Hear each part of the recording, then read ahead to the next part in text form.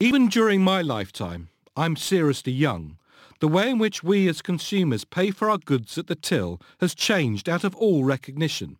In the automated point-of-sale retail checkout queues of today, you can scan the barcodes of your own shopping items, item by item, and pay by swiping your credit card or by cash, rather than relying on a shop assistant to add up your purchases and put them through their till.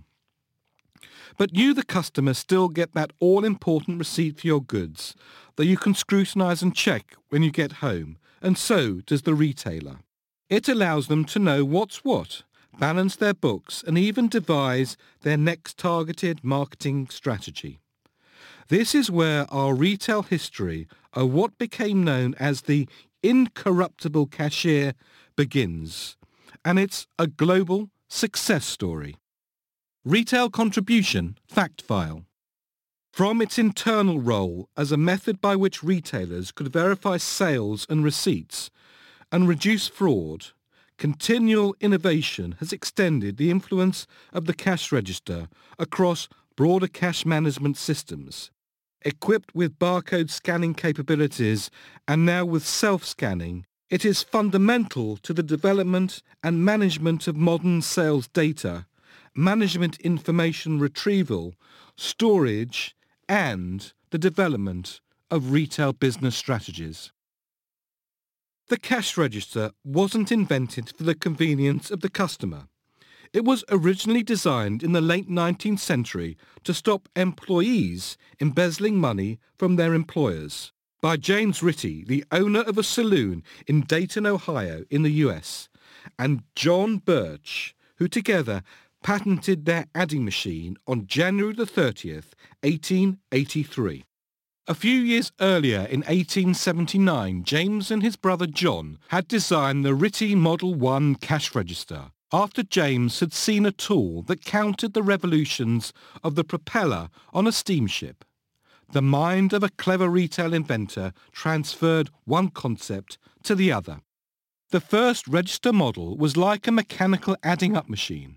It didn't have receipts, and as every transaction was entered, the drawer opened and a bell would ring, thus telling the manager a sale had taken place.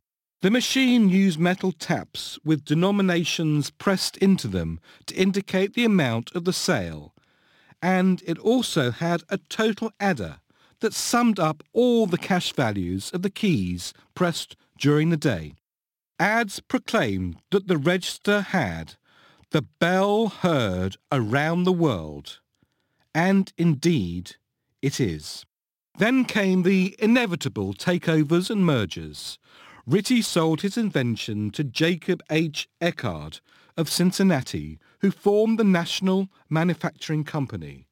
Eckard then sold to fellow American John H. Patterson, who renamed the company the National Cash Register Company.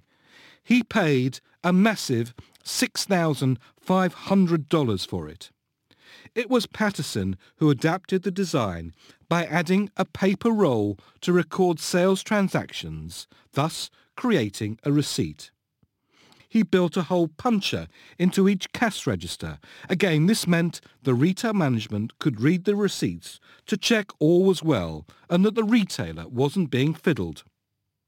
There were 84 companies selling cash registers between 1888 and 1895, but only 3 survived, a classic case of retail consolidation. And of those, Patterson's was the most successful.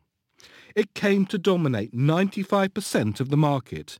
He was, as it's said, an eccentric, but a very successful retail businessman. Perhaps Patterson was a modern-day technology pioneer.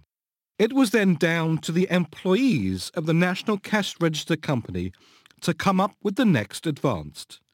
Inventor Charles Kettering designed a cash register with an electric motor. By the end of the 19th century and the beginning of the 20th, nearly all retailers had installed cash registers in their shops. They often had brass surroundings, and you can find them in museums, and some are still sold on street markets today.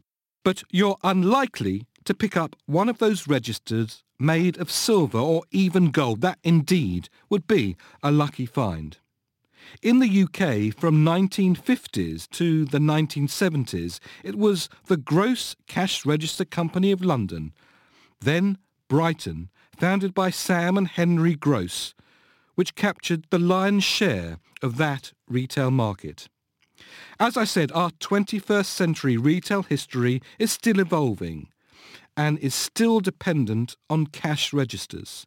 Today, those computerized POS terminals even use the same operating system, such as Windows, as our own home or office computers, with touch screens that are networked. The manufacturing names may have changed, but the basic principles have remained much the same. The cash register allows the retailer to keep tabs on what their staff and customers are doing and analyse these records for marketing and business purposes. That ring of the bell has become symbolic of profit and loss made by retailers big and small. Carry on ringing. Every retail sale is music to my ears.